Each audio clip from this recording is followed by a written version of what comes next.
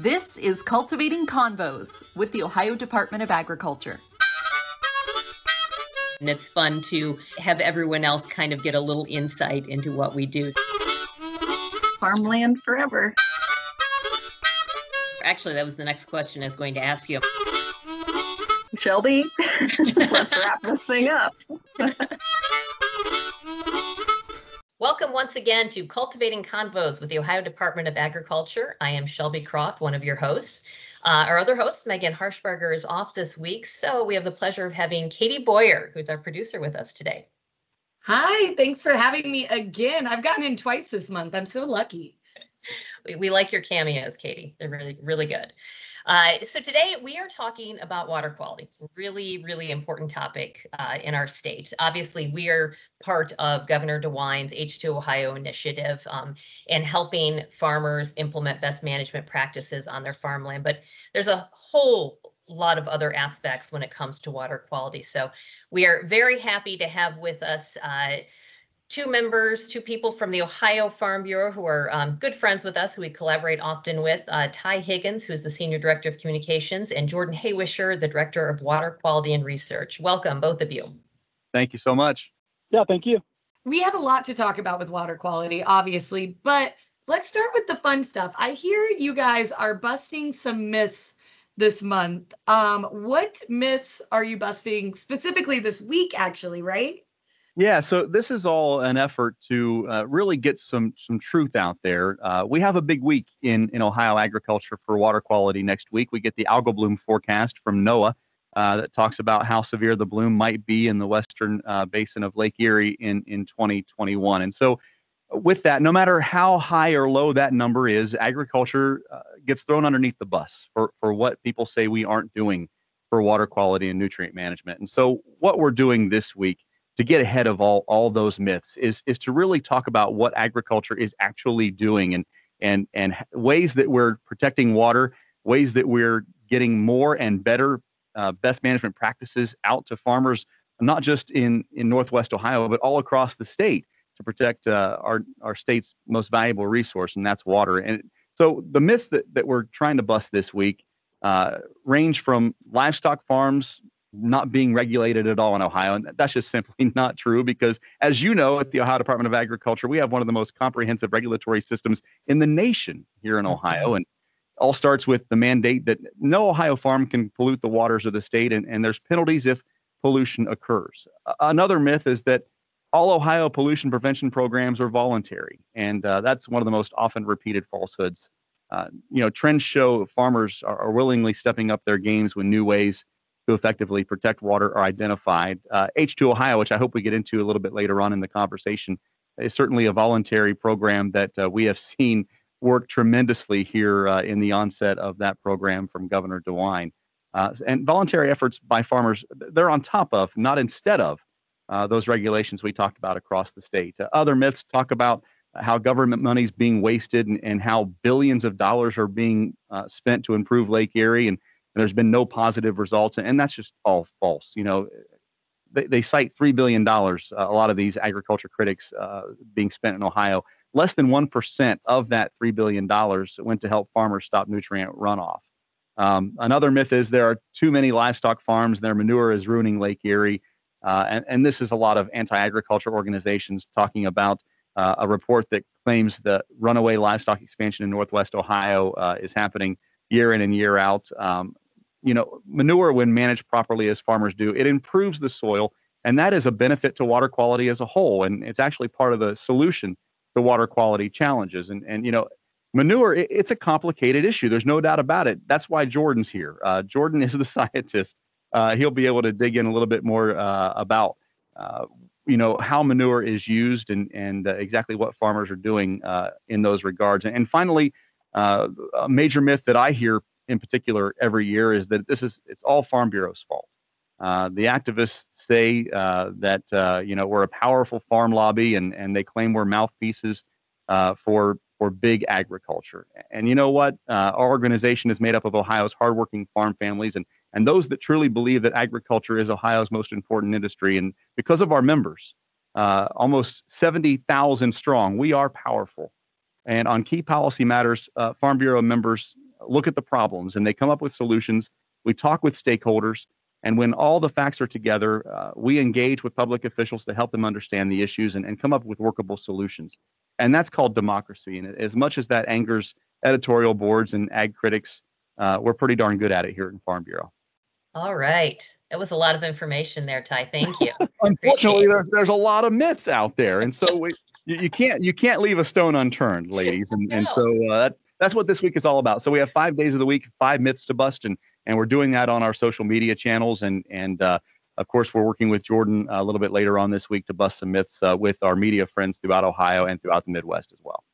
That's great. And actually, I mean, you brought up one I would like Jordan to weigh in on, and that is manure. And Jordan, I know that you are the scientist here and the expert, and I would love to hear how you are busting those myths. Yeah, I mean, I think first off, it's about people who split out the nutrients. You know, they'd like to pit manure regulations or you know, ways they're applied against how fertilizer is used. And really, farmers want to keep all nutrients, you know, on the field and use them to the best and most efficient ability. And so a lot of times those get pitted against each other because of some misinformation that keeps getting repeated.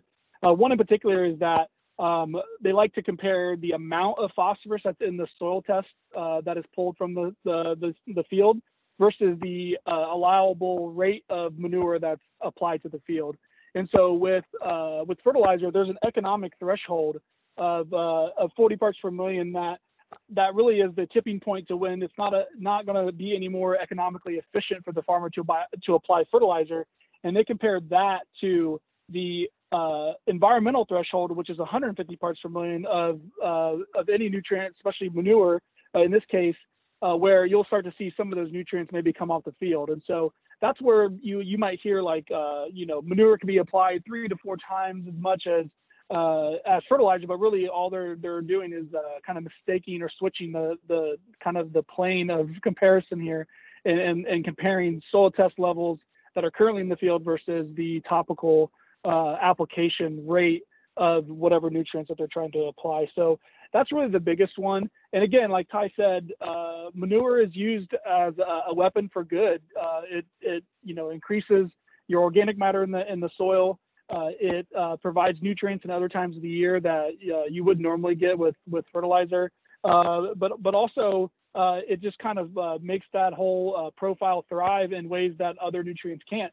You know, obviously soil health is a big push that you'll see, and soil health is a little murky. You know, it's kind of like a you know, a mixture of a bunch of different factors, but manure actually feeds a lot of those different factors. You know, organic matter, higher you know, CEC, and a lot higher ability to hold nutrients, hold water, you know, feeds microbes. It does all sorts of stuff when you know, applied properly. And so it's just one of those things that's just not as big of a boogeyman as what some people would let it out to be, mainly probably because, you know, it smells at times, you know, or it's a signifier for animal production that maybe people aren't as comfortable with as well. Well, exactly. And it's a stinky but necessary business, right? So the one thing I know, you know, you're not just throwing these numbers out. We do all this work, and there's a lot of science behind this. And I know, you know, can you talk a little bit about the testing being done at some demo farms that have to do with this? Yeah, so the Farm Bureau is involved. We're in year of 6 of 10 of a demonstration farms project in Northwest Ohio, along with USDA and NRCS. And part of that project is doing this edge of field monitoring to determine, you know, how much nutrients are coming off of fields under different conservation practices or different farming practices. And so those are the numbers that are really telling us where that environmental threshold is. You know, we have data to back up, okay, once it hits 150 parts per million, you're going to see a little bit of something come out the field potentially. And so that's the type of information that we're moving with, and that we're using the best that's out there. And those are just 2 of the like 20 sites that are around the state. And then we're also working on the demo farm to do different manure application techniques. So it's not just, you know, surface applied and keep it moving. You know, we're doing injecting fertilizer or manure, which has happened for a long time. But we're trying to do it with VRT. So we're doing it with its ability to read the soil sample and apply more or less depending on what the soil needs. We're doing injecting into standing corn, which is really cool. where you're having the ability to apply it to growing crop, which is very rare. And then also just making sure that we're getting it into the ground as much as possible and getting it covered up with soil and it dries quickly, and doing all these things that allow us to make these applications and not see that it's so evident that there was an application. Back in the day, we're still fighting soil test levels closer to the barns than normal because our previous generations only had the horsepower or the time to get the manure so far out, and now it's about testing that soil, seeing where there's nutrients that are needed to grow the next crop, getting that manure pushed out further and further, and then drawing down those areas that maybe had seen too much manure back 50, 60, 70, 80 years ago. Yeah, there's so much good work I know being done at the demonstration farms, and it goes hand in hand with what H2 Ohio is all about, and the scientific based best practices that help reduce phosphorus in our water. H2 Ohio, I'll just briefly state, is our program where the state incentivizes farmers to implement these best practices. And Ty, you mentioned it earlier. We had a phenomenal interest in this program, an absolute phenomenal interest. We had no idea how many farmers would come out, but voluntarily we have just had an abundance sign up for this, and they want to be part of the solution. We have definitely seen that. Let's talk about, Ty, talk about other endeavors being done out there. What else is being done towards this effort? Well, one thing that has really, from day one, been remarkable to me is the formation of something called the Ohio Agriculture Conservation Initiative.